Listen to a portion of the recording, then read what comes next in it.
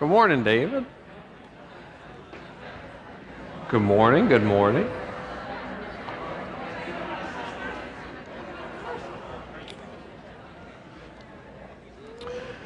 Well, good morning. Don't worry, they'll still be there when the service is over.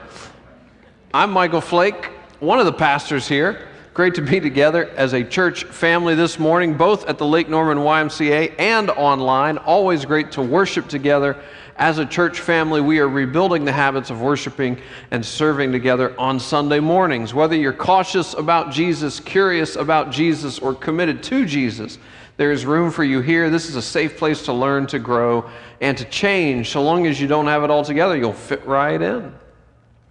Well, we are in the midst of a season of celebration as a church, and there's room for you to join in. We are celebrating 10 years as a church. We celebrated that 2 weeks ago. We're celebrating how God has changed our lives during that time.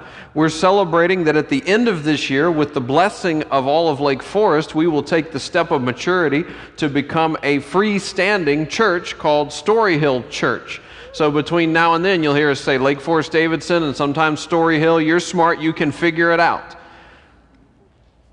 We're also celebrating that we're in the midst of the Established in Love campaign, trying to secure commitments to start building a church building on South Main Street in Davidson.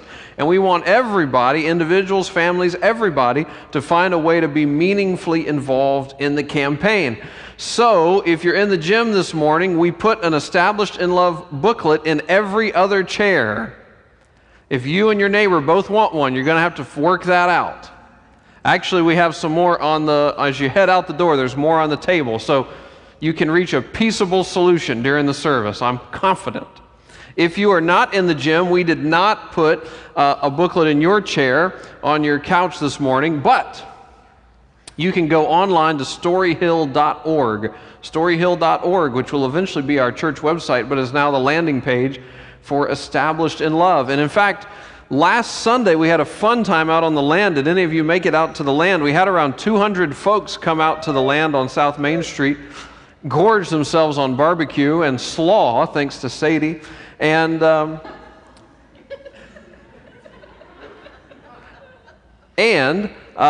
hear about the building, hear about the campaign. If you missed it, though, we're doing the same event, just not on the land. It's on Facebook Live today at 4 p.m. I'll do the same content about the campaign, about the building, more than we can share on Sunday mornings. You can type in your questions. We'll answer them. I'll also answer the questions people asked at the land event itself. So just trying to help you understand more about what Established in Love is, what this building is, how you can be part of it, ask whatever questions you have. So at this point, the thing is, be praying about this. Take the booklet, read the booklet, go online, storyhill.org, read the site. It gives you much the same information. Start praying about it. Start talking to people you trust about it. Go to the land. There's a worship walk on the land. You take 30 to 60 minutes and you walk the land and you pray about how God might use it. So we're sort of at that point of the campaign of where we want to be thinking about what it's going to mean to be meaningfully involved in Established in Love. So, big picture, we're asking folks in the back of the little booklet, also online. There's a digital version. In the back of it, there's a little commitment card, and we're asking folks to start considering what those commitments will be, because the goal of our campaign is that we will all grow spiritually, that we'll all take a new step of faith, a new step of generosity, as we repurpose some of what we think are our skills and our resources and repurpose them for God's kingdom. And if we do that goal well, I think we'll achieve our second goal, which is to raise $4.8 million for the building of a church building on South Main Street in Davidson. So again, in the back of the booklet, there's a commitment card. There's also a digital commitment card online. As you look at that, we're asking folks to consider a 3-year financial commitment over and above your regular giving to the church. Your regular giving is what finances the ongoing ministry and mission of the church, the week in and week out. This is a one-time Established in Love giving for the one-time work of building a church building on South Main Street. So a 3-year commitment over and above your regular giving to the church. We're asking everyone to bring their commitments on or before September 19th, they all said. September 19th. If you will be here on September 19th, bring your commitment card. If you won't be here in person on September 19th, or you're not sure, you can bring it one of the next few Sundays. And when, after the service, I say, let's respond with our voices, our offering, and our prayer request, you can bring your commitment card to one of these baskets as your offering, as your response to God. If you don't know that you'll be here in person, you can always bring it to the church office. There's a little black box outside our office. You can just slide it in. Or there's the digital version. If you get to the 18th and realize you have not made a plan, you'll have the digital card as well. I suppose that's really what I wanted to say about all that. But what we've tried to emphasize during the Established in Love campaign is ultimately this is about our spiritual growth and praying that God will use our little works, our little efforts, our little repurposing of our lives for His grander purposes, which is changing people's lives. And so today we want to do another one of these little God stories, a snapshot into what God's been doing in someone's life over these first 10 years. So if you will join me in welcoming Davidson class of 2020, my friend, Emily Roebuck.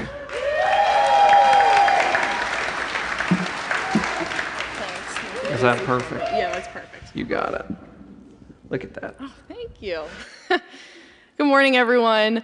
As Michael Flake said, my name is Emily Roebuck. I'm so grateful for the opportunity to share a bit about my God story with you all because Lake Forest has truly played such an instrumental role in it. In fact, I could probably write a novel on it, but Michael Flake told me I only have a page, so I'll try my best to be concise. I grew up in Baltimore, Maryland, and was more or less indifferent to God. My understanding of faith was pretty legalistic, so I figured that if a God did exist, I was a good enough person, so I'd probably be fine either way, and I really didn't give it much thought beyond that.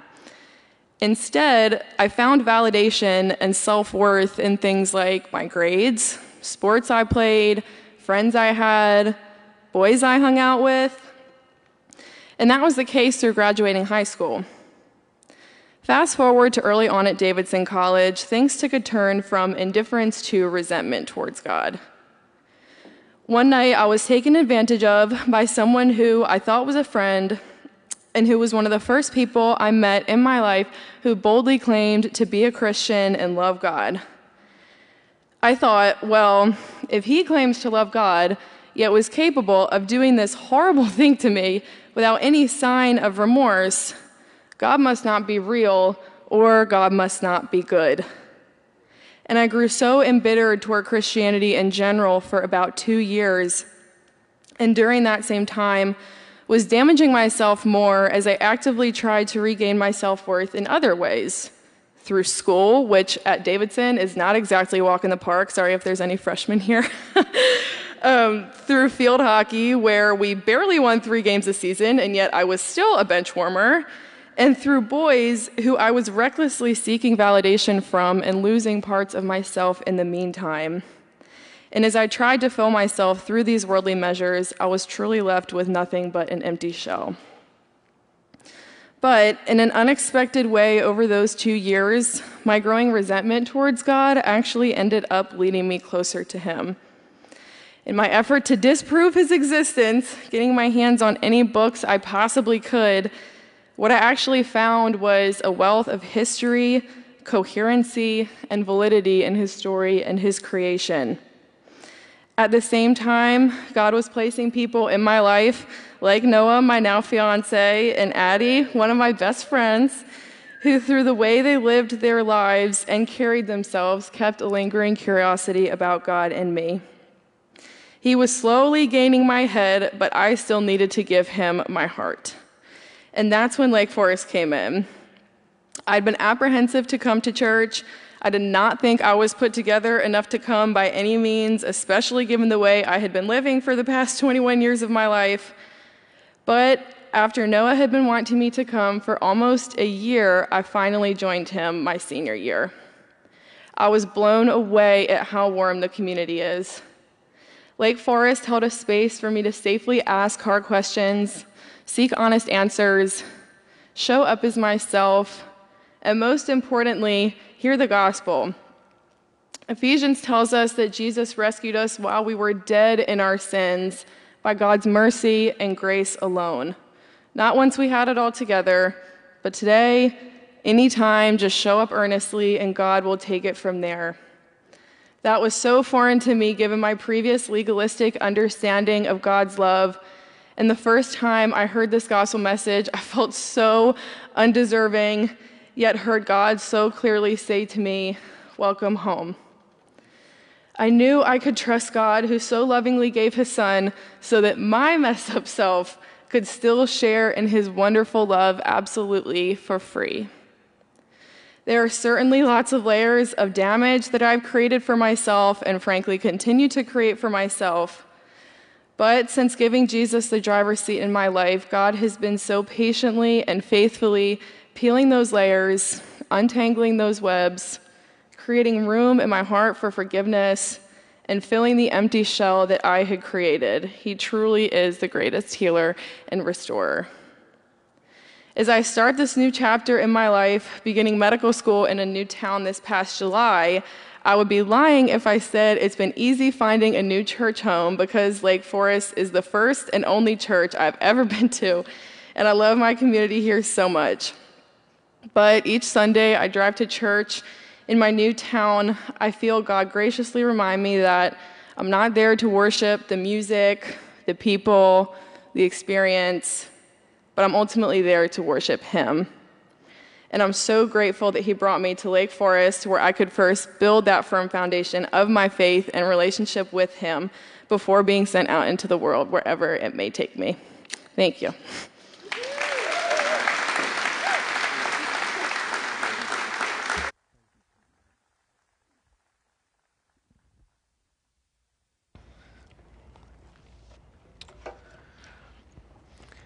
And for this, all of eternity rejoices. There's truly no need for a sermon now. Yeah, amen, amen. Truly no need for a sermon. So as we go on the Established in Love journey over these months and the 3 years ahead, we will have to continually remind ourselves a church building is not the Holy Grail. A church building is a tool for long-term vibrant ministry in our community. It is an opportunity to open our doors to our neighbors 7 days a week, whether they're down the street neighbors or our most vulnerable neighbors. Ultimately, a building is our prayer that God will build upon, replicate, multiply the God stories we've heard these first 10 years. Yours, mine, Emily's, hundreds of others. God will build upon and replicate, multiply those stories for the generations to come. TJ did already say this. It bears just a quick mention. We do want to say a sincere welcome back to our Davidson College students. I, as an alum of the college, send my sincerest greetings as well. And as TJ also prayed, as a friend of Sam's, I share in the mourning of the campus as we've lost a friend, a rising sophomore of the college. If we can be of help to you as you walk through that, please let us know how. We would love to support you in the midst of that. My deepest prayer for you as you're during your time at Davidson is that your faith would start or strengthen during your college years. We have seen that happen for so many people. And my prayer is that your faith will start or strengthen during your college years. And I hope that even though you're thinking, I'm 18 and I live on cat card, bonus bucks, I still hope you will take the Established in Love booklet and look at the commitment card, because there are, in addition to financial commitments, there are other commitments you can make that will help you get more engaged in the life of the church. And that's what we would most hope for you, that you would find ways to get more engaged in the life of the church. So if you've not yet looked at the Established in Love commitment card, don't assume it's all money. Go and look and find your way to take a new step of faith. Today we continue our year-long series of sermons called The Story with a capital S. For all of 2021, we are going through the big picture of the Bible, that from the beginning of time, God has been writing a great story in this world. And as Emily has, you and I are also invited to find our place in it. We also have resources available like reading plans, like videos, to try to make the Bible a little less big, a little less intimidating. So throughout the first half of the Bible, we've been hearing about this coming hero, this wounded champion, the Messiah, the Christ, who will lead an eternal kingdom. Now in the second half of the Bible, we've been introduced to Jesus as the one we've been waiting for, that Jesus is the Messiah, Jesus is the Christ, Jesus is fully God and fully human, that God has wrapped himself in humanity and moved into the neighborhood. And he came on a rescue mission for you and for me to reconcile us to God. Jesus came to establish God's love, establish God's kingdom, and to do so in love. And now we're at the part of the Bible where he started to invite people to join God's kingdom by saying, "Come, follow me. Come, follow me. I will repurpose your life to be about God's kingdom." And now we're at the part of Jesus' ministry on earth where it's not just about what he said. Today we also want to emphasize what Jesus did. That Jesus was about teaching, but he was about actions. He was about words. He was about deeds. He came to change our minds, but he came to capture our hearts as well. And this gets us to the passage that Britt read for us earlier from Mark chapter 5. Starting in verse 25. So if you like to follow along, that's where we'll be in the Bible, Mark chapter 5. Now, if you don't have a Bible, you can always download an app. I unfortunately cannot. My iPhone quit updating years ago, but most people, I'm told, can still download apps. If you know anyone who works at the Apple store at Northlake, warn them I'm coming in this week. And I'm going to ask how to get my photos off an iPhone 4S. But if you don't have a physical Bible, there's one on the table on your way out. So you can grab the physical Bible on your way out the door. In this passage, we're picking up in the middle of an exciting scene. Jesus' deep and compassionate eyes are fixed in the direction of Jairus' house. Jairus is a religious leader. His daughter is dying, and so Jesus and a crowd of people are walking that way. But in the midst of a crowd, there is a woman who has been suffering terribly for 12 years, and her life has come totally unraveled. She is desperately grasping for God, needing to make the gutsiest decision of her life. Have you ever been desperately grasping for God, needing to make the gutsiest decision of your life? Mark chapter 5, verse 25. And a woman was there who had been subject to bleeding for 12 years. She had suffered a great deal under the care of many doctors and had spent all she had. Yet instead of growing better, she grew worse. I remember hearing this passage as a kid growing up in church and being very confused by it. Bleeding for 12 years, that just applies some direct pressure. Scouts training, basic. And then I grew up a little bit and I got to watch a video at school and I realized I had misunderstood what was happening. In fact, what we realize is that there is something seriously wrong inside this woman's body. And she has sought the help of medical professionals. She has exhausted everything she has trying to get better, and she's only gotten worse. And in fact, the religious system of her time only compounded her isolation and compounded her struggles. Because if you've been with us this whole year through the story with a capital S, you might remember the book of Leviticus, in which there are holiness laws like this one, Leviticus 15:25. When a woman has a discharge of blood for many days at a time, other than her monthly period, or has a discharge that continues beyond her period, she will be unclean as long as she has the discharge. Now that may sound odd to you and me, but it was central to the worship of God at that time. Now, in the early days of the church, God did away with a lot of the ceremonial laws in that early part of the Bible, but at the time, it was central to the worship of God. And it was a system that emphasized the contrast between the mess of human lives and the way that God is set apart in his purity. And the big idea was, if you're going to worship God with the community, you have to be ceremonially clean. And all people, that's an important detail, all people at one time or another would be ceremonially unclean. That did not disqualify you from God's love. It just meant you took a break from worshiping with the community until you were clean again. And what this was supposed to do was to emphasize to you, experientially emphasize to you, that there was a difference between our lives and God, that God was holy, was set apart in his purity. It was an experiential learning of that fact. But this woman has been ceremonially unclean for 12 years.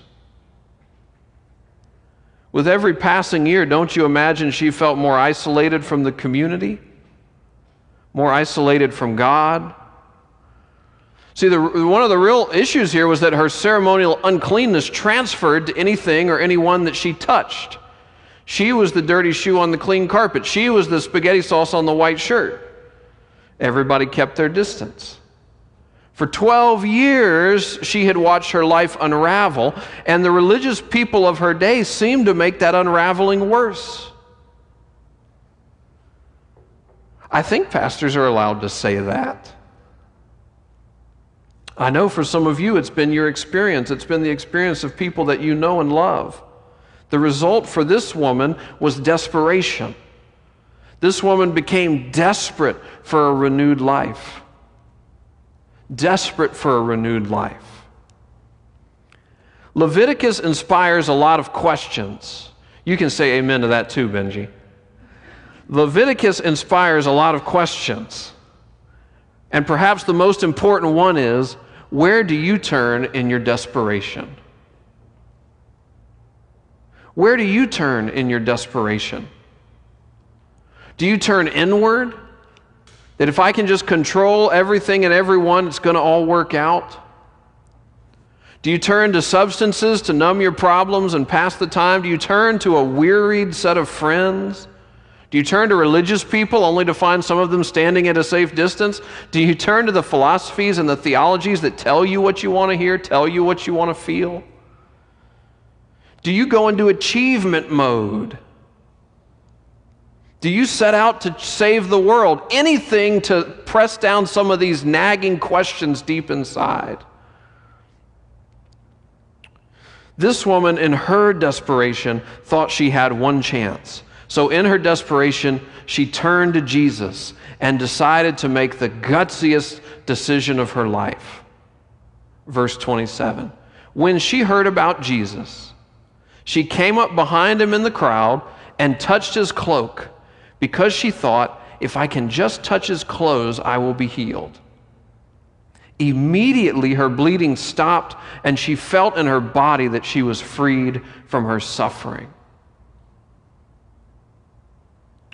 So this woman is in desperation. She begins grasping for God. If I can just get hold of some part of God, if I get just a sliver of God's goodness, that's going to be enough. So then she learns who Jesus is, and she sneaks through a crowd of people and touches his cloak. That means his outer layer of clothes. She touches his cloak. Now, you have read one verse of Leviticus. Maybe more, but you've read at least one verse of Leviticus, which in our day and time makes you an expert. I read an article about this thing last week. I'm an expert now. You've read one verse of Leviticus, so I ask you, uncleanness experts, when she touches his cloak, what should have happened? For 12 years, everything she's touched has become ceremonially unclean. But for the first time in 12 years, she touches something and doesn't change it. It changes her. And she feels a surge go through her body as she sneaks back off into the crowd. In her desperation, in her grasping for God, she reached out to Jesus and found him full of God's love, full of God's power. And she realized that at the top of this whole religious system, there's a God who operates differently. Because for everything else, unclean transfers. When you put your dirty foot on the clean carpet, the cleanness of the carpet does not jump onto your foot. Dirtiness overpowers cleanness. Sickness spreads to those who are healthy. Death is slowly eating away at your life. Bad company corrupts good character. But when she touched the cloak of Jesus, she realized that that does not apply to God. That God's life transfers, God's healing transfers, God's wholeness transfers, God's power, God's goodness, God's character transfers. That through the powerful and loving touch of Jesus, any life can be made new. This woman came to see what I hope you and I come to see, which is that her messiness did not transfer to God. All that excluded her from the religious community of her time did not exclude her from God. And that in Jesus, God was giving her everything she needed to live a new life. She didn't have to earn anything. It was going to be given to her as a gift. Verse 30. At once, Jesus realized power had gone out from him. So Jesus kept looking around to see who had done it. The woman, knowing what had happened to her, came and fell at his feet, and trembling with fear, told him the whole truth. He said to her, "Daughter, your faith has healed you. Go in peace. Be freed from your suffering." It all boiled down to the love and the power of God intersecting the faith, the trust of this woman. That the position of her heart, the position of her mind had turned towards Jesus. That in all her desperation, all her grasping for God, her heart and her mind had come to the place that she was able to actually trust Jesus. And then came this one last thing she had never imagined. This woman falls at the feet of Jesus. She's trembling because she understands whose presence she is trembling in. Jesus calls her daughter. That Jesus came to relationally restore us to God and to community and to life. Jesus came to restore us relationally to God, to community, to life. Come out of death. Come out of isolation. Come and look into the deep and compassionate eyes of Jesus, who has come to restore you to God, your Creator, who has come to restore you to community so that you don't walk through life or through faith alone, who's come to restore you to the life that God always wanted you to have, eternal life after this earth, abundant, purpose-filled life on this earth. That God might repurpose your life and my life to be less about us, more about God, more about God's kingdom. So that if you are a follower of Jesus, or if today or in the future you ever become a follower of Jesus, know that you know that He came to restore you to God, to community, to life itself. And He came to do it relationally. Because Jesus went out of His way to find this woman. He could have just felt the brown out and kept on going. But He stopped. He started to look around. He actually, there's a little part of this I left out where He asked one of His disciples, "Who touched me?" And they said, "What do you mean, who touched you? There's a crowd around you." And I always feel a little embarrassed at that part, because that would have definitely been me with the little smart aleck comment that got recorded for all history.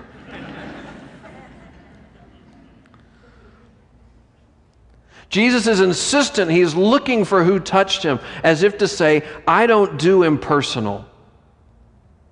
Yes, I will send God's love and God's power like a surge through your life. But I also want you to look into my eyes and know that you are my daughter. Know that you are my son. That I love you. I will always look out for you. You will always belong to me. You will always grow up in your faith under my watchful care. Through Jesus, through faith in Jesus, through trusting Jesus, we are invited to share in the life of the personal, the loving, the powerful, the transforming God. It is a relationship with Jesus in which any person can find true life, even if you've been hurt by religion, even if you've been hurt by religious folks. Just get to Jesus. fight through the crowd and just get to Jesus. In crowds like this one, in crowds like the one that may well gather in our building on South Main Street, there will always be people who need to take the bold step of interrupting Jesus, only to realize he's never too busy for you. Who need to take the bold step of pursuing God, only to figure out he's already been pursuing you. Who need to take the bold step of reaching out to Jesus to find that he restores, and he restores relationally. The Sunday before we started this here fine church 10 years ago, we prayed, God, bring us people who are hurting. Bring us hurting people that they might experience your healing among us. God, bring us hurting people that they might experience your healing among us. My question to you is, how might God work through you to answer that prayer?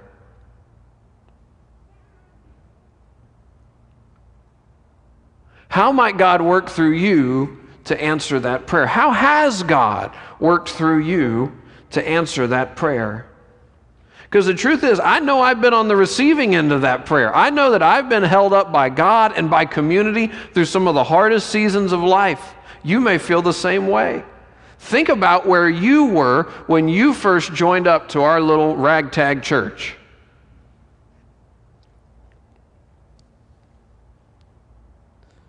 Now play it forward, that this week, or the next week, or a few years from now when we move into the building on South Main Street, fingers crossed. This week, next week, a few years from now, someone is going to walk through the doors that's in the exact same place you were when you first did. God has an amazing purpose for your life. And if we're not careful, it might feel like God is interrupting my plans. But Jesus wants to repurpose you, wants to repurpose me. Jesus wants to repurpose us to be part of how he restores one more person to God, to community, to life itself. How have you received the benefit of the prayer, God, bring us hurting people that they might experience your healing among us? But how might you also be part of how God answers that prayer for somebody else?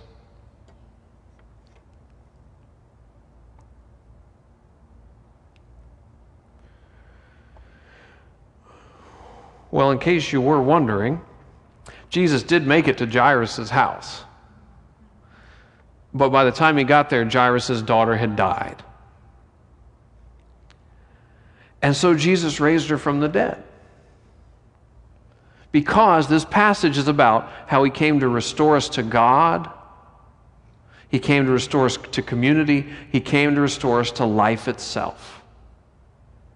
And I personally wish God would show up at every funeral and do the exact same thing. But he has promised a day is coming. Well, I'm skipping ahead in the story a little bit, because when he raised Jairus' daughter from the dead, though nobody else knew it, it was actually sort of a foreshadowing. It was a warning shot. It was sort of the first shot across the bow that there was an impending showdown coming. And we will get to that impending showdown in early October. But in the month of September, we will continue to learn more about the ministry of this person named Jesus, who has come to restore you to God, to life, to community. Let's pray together.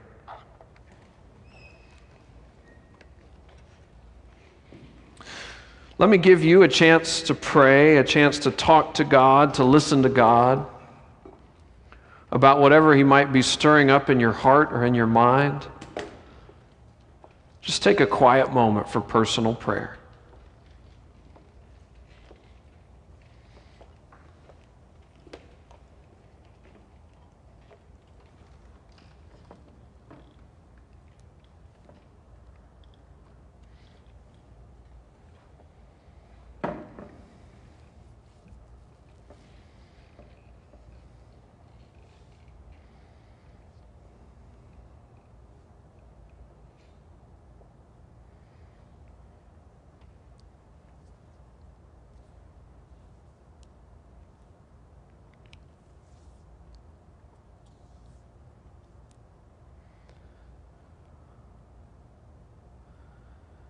Lord, I thank you for everyone in our church family.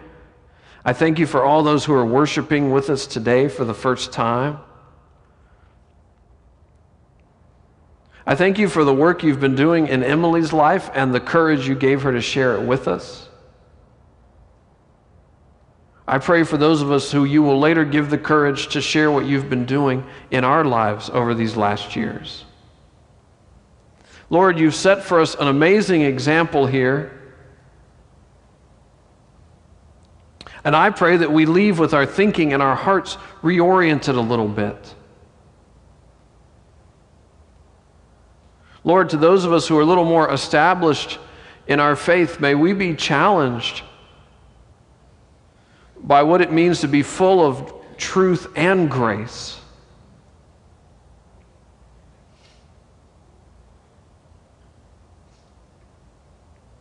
That you did not disparage the religious system of that time, but at the same point, you interacted with this woman in a way that none of the other religious people had. May we be challenged by that. Lord, for those of us who are very new in our faith, or we are not yet people of Christian faith, I pray we would be struck that you don't do impersonal. And that, yes, you will change us from the inside out, but not through a principle, through a relationship. So, Lord, if we feel unworthy, if we feel that we only tremble in your presence, may we hear your voice saying to us, my daughter, my son, your faith has made you well. Be freed from your suffering. We pray all this in the matchless name of Jesus. Amen.